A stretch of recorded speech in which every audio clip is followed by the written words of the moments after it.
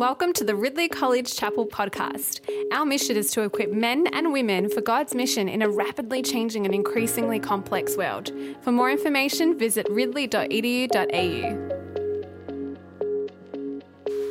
Verses 1 to 8, that's page 1051. Luke chapter 18, verses 1 to 8. The parable of the persistent widow. Then Jesus told his disciples a parable to show them that they should always pray and not give up. He said, "In a certain town there was a judge who neither feared God nor cared what people thought. And there was a widow in the town who kept coming to him with the plea, 'Grant me justice against my adversary.' For some time he refused. But finally, he said to himself, 'Even though I don't fear God or care what people think, yet because this widow keeps bothering me, I will see that she gets justice, so that she won't eventually come and attack me.' And the Lord said, 'Listen to what the unjust judge says. And will not God bring about justice for his chosen ones, who cry out to him day and night? Will he keep putting them off? I tell you, he will see that they get justice, and quickly. However, when the Son of Man comes, will he find faith on the earth?'" This is the word of the Lord.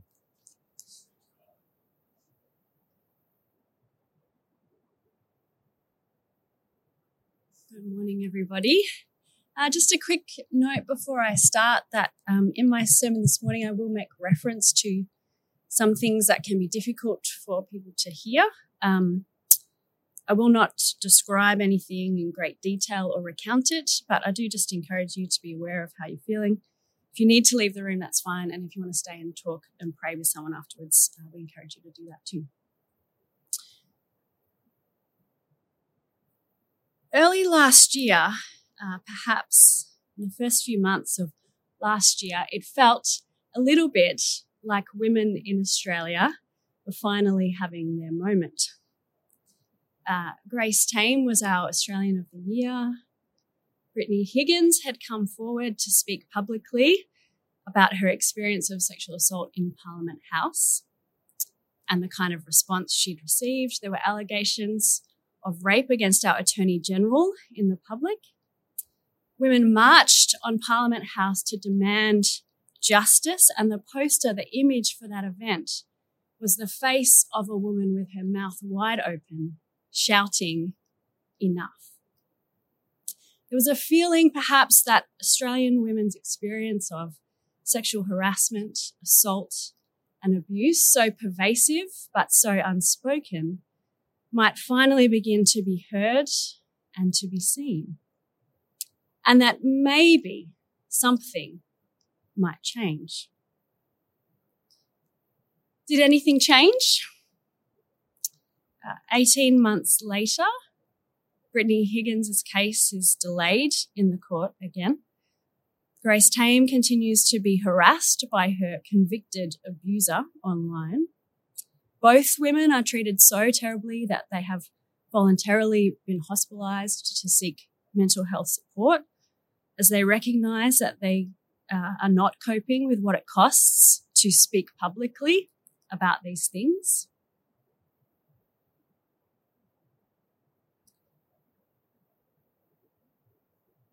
For Father's Day this year, my husband got this book from our family.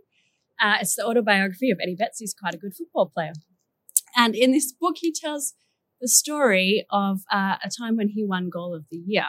I think he's actually won it 4 times, but this was the first time when he was playing for Carlton.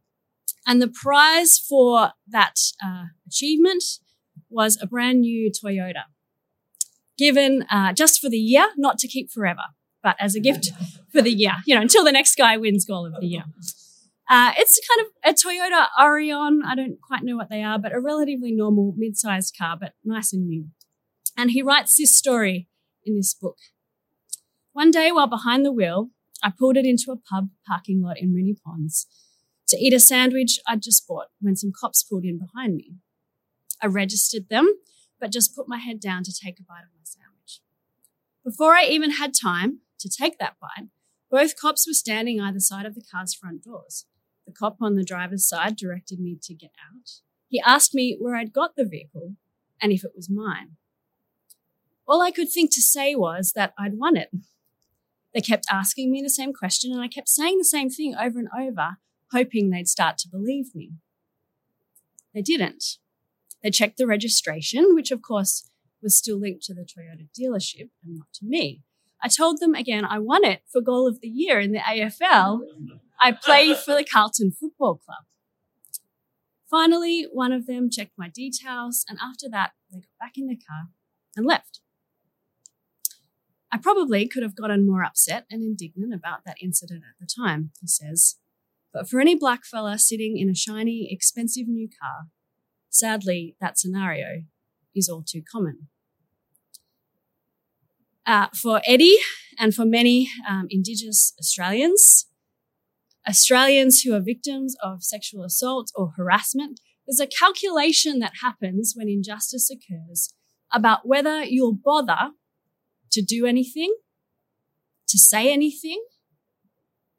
The likelihood of success weighed up against what it will cost you to speak out.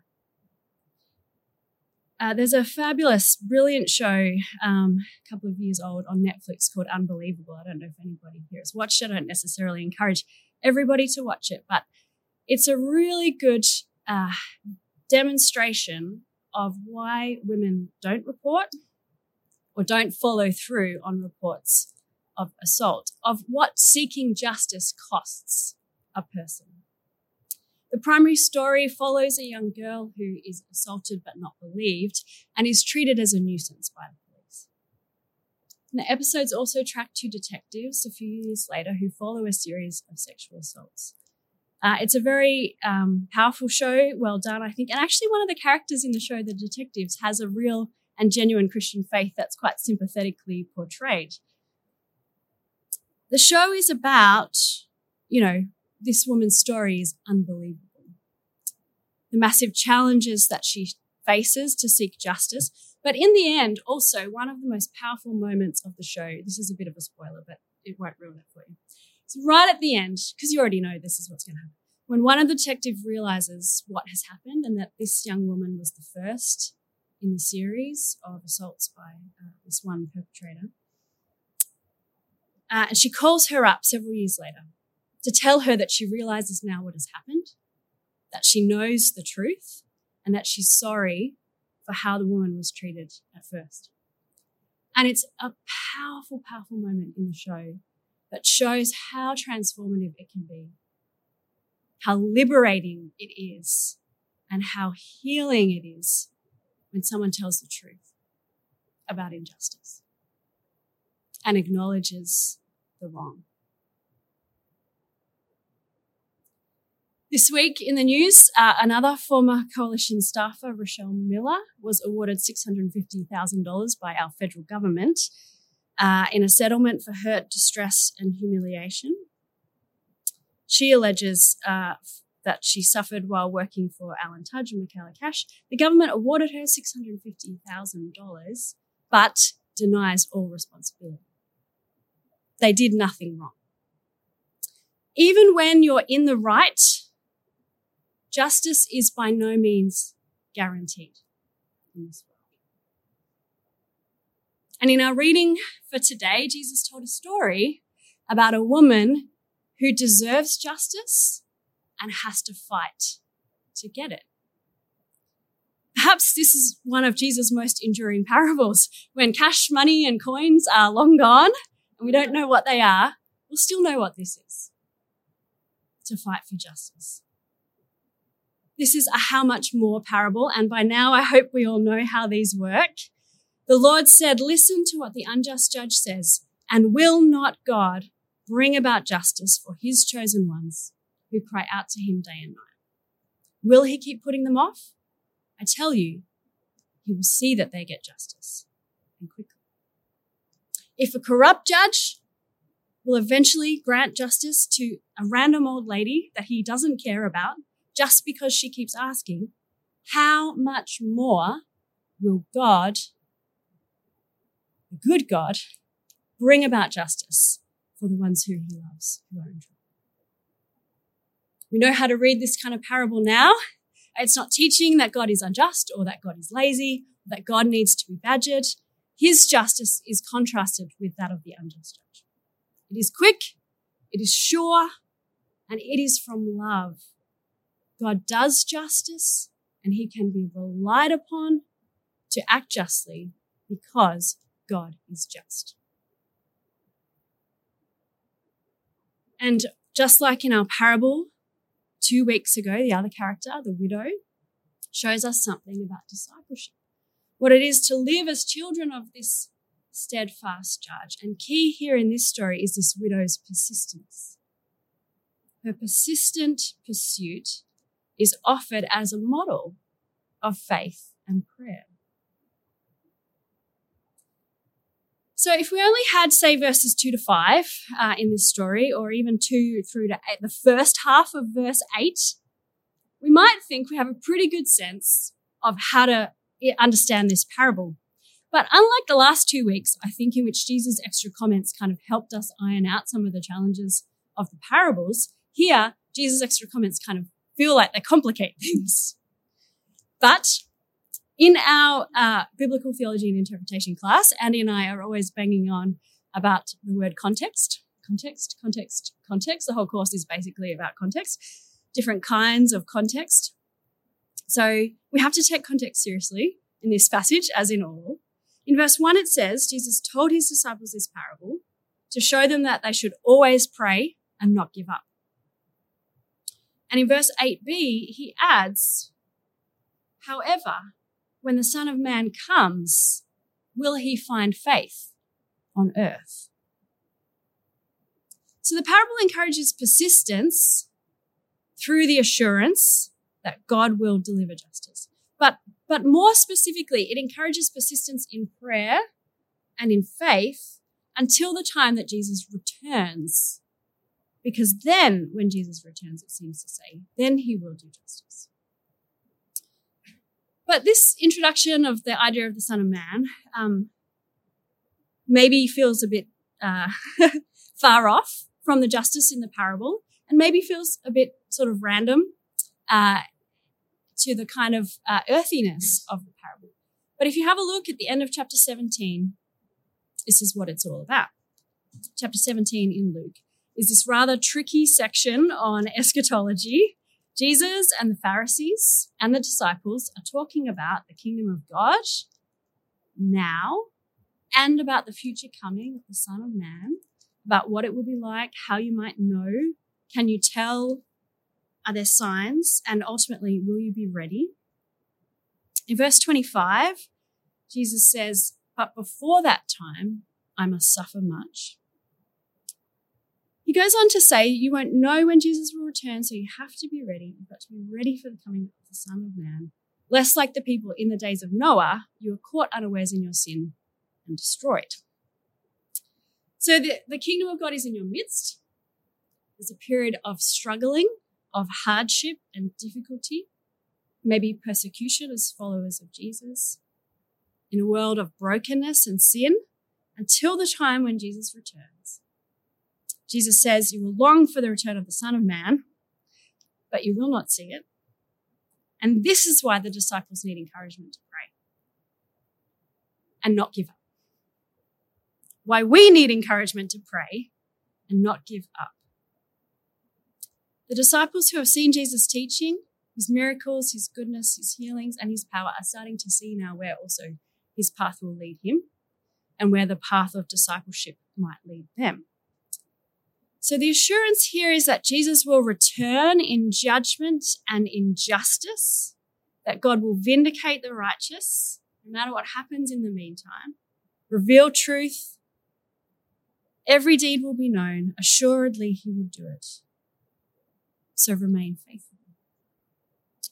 But if this is the purpose of the parable as Jesus tells it to his disciples, And if it refers primarily to God's justice at the end, what does it have to do with the stories of injustice that I told at the beginning of this sermon? Does it say anything to the pursuit of justice in the now? You can probably guess that I think it does, and I'm going to tell you why. Surprise, surprise. First, I don't think this widow, of course, is a randomly chosen character. Just like the sheep and the shepherds from last week, the woman and the coin, the father and the son, these are all deliberate choices, and this widow in the story recalls important background. Old Testament passages recognize widows, along with the poor and the orphan and the foreigner, as those who are vulnerable, as those who are objects of God's special attention, and as those to whom God's people must be generous. Exodus 22 says, God, hear this in light of our parable, God will certainly hear the cry of a widow who has been taken advantage of. Deuteronomy 27 says, cursed is anyone who withholds justice from the foreigner, the fatherless, or the widow. This judge in the story. And in the prophets, providing widows with justice becomes almost a kind of shorthand statement for what it means to live covenant faithfulness. So the judge in this story is unrighteous. He's said to be unjust. And we know he's unjust because he doesn't give justice to a widow, right? That's one of his kind of key jobs. So the righteous then, the ones who persevere in prayer and in faith, who remain faithful to God until he comes, are those who do justice and who live righteously as well. Kingdom now. And this is what we see in Luke, of course, about the kingdom of God, both present and future. Belief in the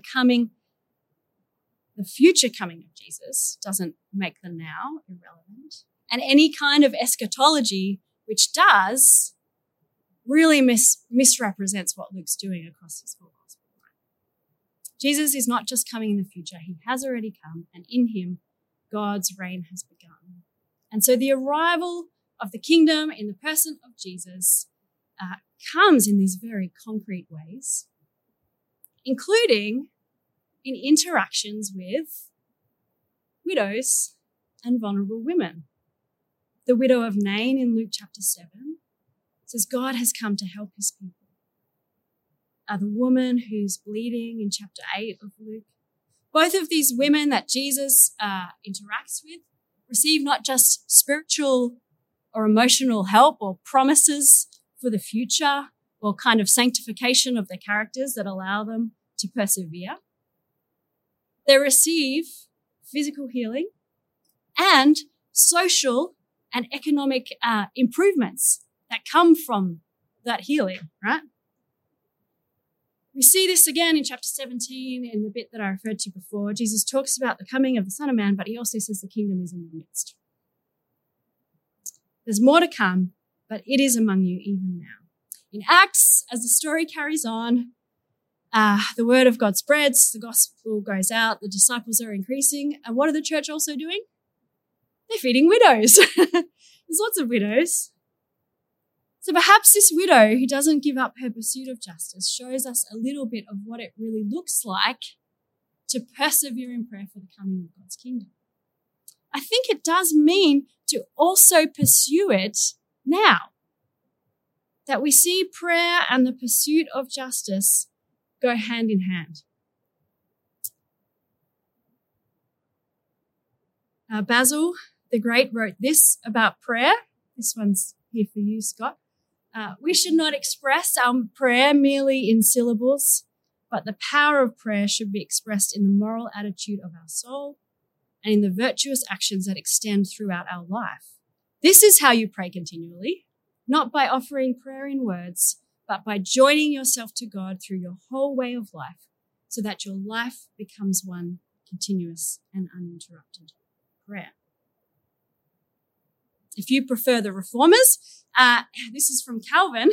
Calvin said that one of the things that prayer does is it transforms us into the kind of people who do what we pray for.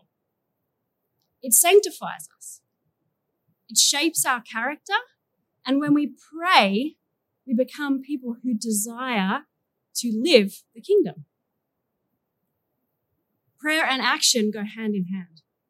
And what we hope for in the future, we also live for now. So the parable encourages perseverance through uncertainty and struggle until the time that Jesus returns. Perseverance in faith, perseverance in prayer, perseverance in godliness, all of which includes perseverance in the pursuit of the kingdom now. Perhaps you have also seen this book or read this book. It's by a woman called Rachel Den Hollander, who's a Christian woman from the United States. And as a young woman, she was a gymnast and a member of the United States kind of Olympic training gymnastics team. She, along with scores of other young women from that gymnastics team, was sexually abused by the coach, Larry Nassar.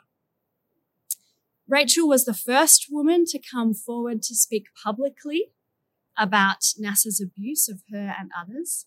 And as she did so, she made it possible for others to do so too. At his trial, somewhere between 150 and 200 women gave evidence against Larry. All of them almost really because of what Rachel had done initially and gathered them. 150 to 200 women. She came forward to speak publicly 16 years after what had happened to her. In that time, many women had tried to come forward but had been silenced. She was a lawyer, so she kind of knew the system. She was a Christian, and she believed that what she was doing was right and just. She had an ability and a strength to do what she did, and she knew what it would take to see it through, even though it's been awful for her. Because she knows that in this work, God is on her side. In 2018, Larry Nassar, the coach, was given a life sentence in prison, a sentence of 100 years at least, so he's never getting out of prison. The gymnasts now have another lawsuit against the FBI for the mishandling of their case.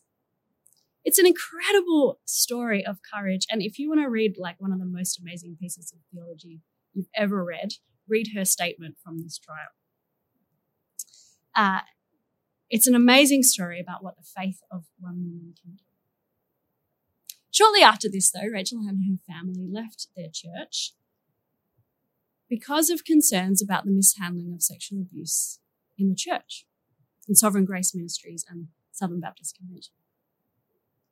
She's still waiting, along with many others, to see justice in the church. A couple of weeks ago, the news broke that the US Department of Justice was investigating the Southern Baptist Convention about mishandling of sexual abuse allegations. And she tweeted this. She's always on Twitter if you want to follow her. It's good value. She tweeted this: "For there is nothing concealed that will not be revealed," it's from Matthew chapter 10, "or hidden that will not be known. Do not fear those who kill the body but cannot kill the soul. Rather fear him who can destroy both soul and body in hell. Are not 2 sparrows sold for a penny, and not one of them will fall to the ground apart from your Father? But even the hairs of your head are all numbered. Fear not, therefore, you are of more value than many sparrows." And she went on to say, "God sees, and if a sparrow cannot fall without his notice, we can be sure he has seen how his image bearers are treated. We should never fear anything but his justice. Our allegiance is never to be anything but him, and at times that will include standing up to those who are against God's truth and justice, even in our own communities. But when we participate," she said, "in bringing darkness into light, we are partaking in his work. When the Son of Man comes, God will assuredly grant justice to his chosen ones who cry to him day and night. Persevere in prayer and in faith, through challenge and temptation and suffering, and be ready when the Son of Man returns. But God is amongst us today too, and his light, his truth, his goodness, and his justice are our kingdom work alongside our prayers. Persevere in prayer and in faithful work for the kingdom of God now, for it is already in our midst. So we say, come, Lord Jesus.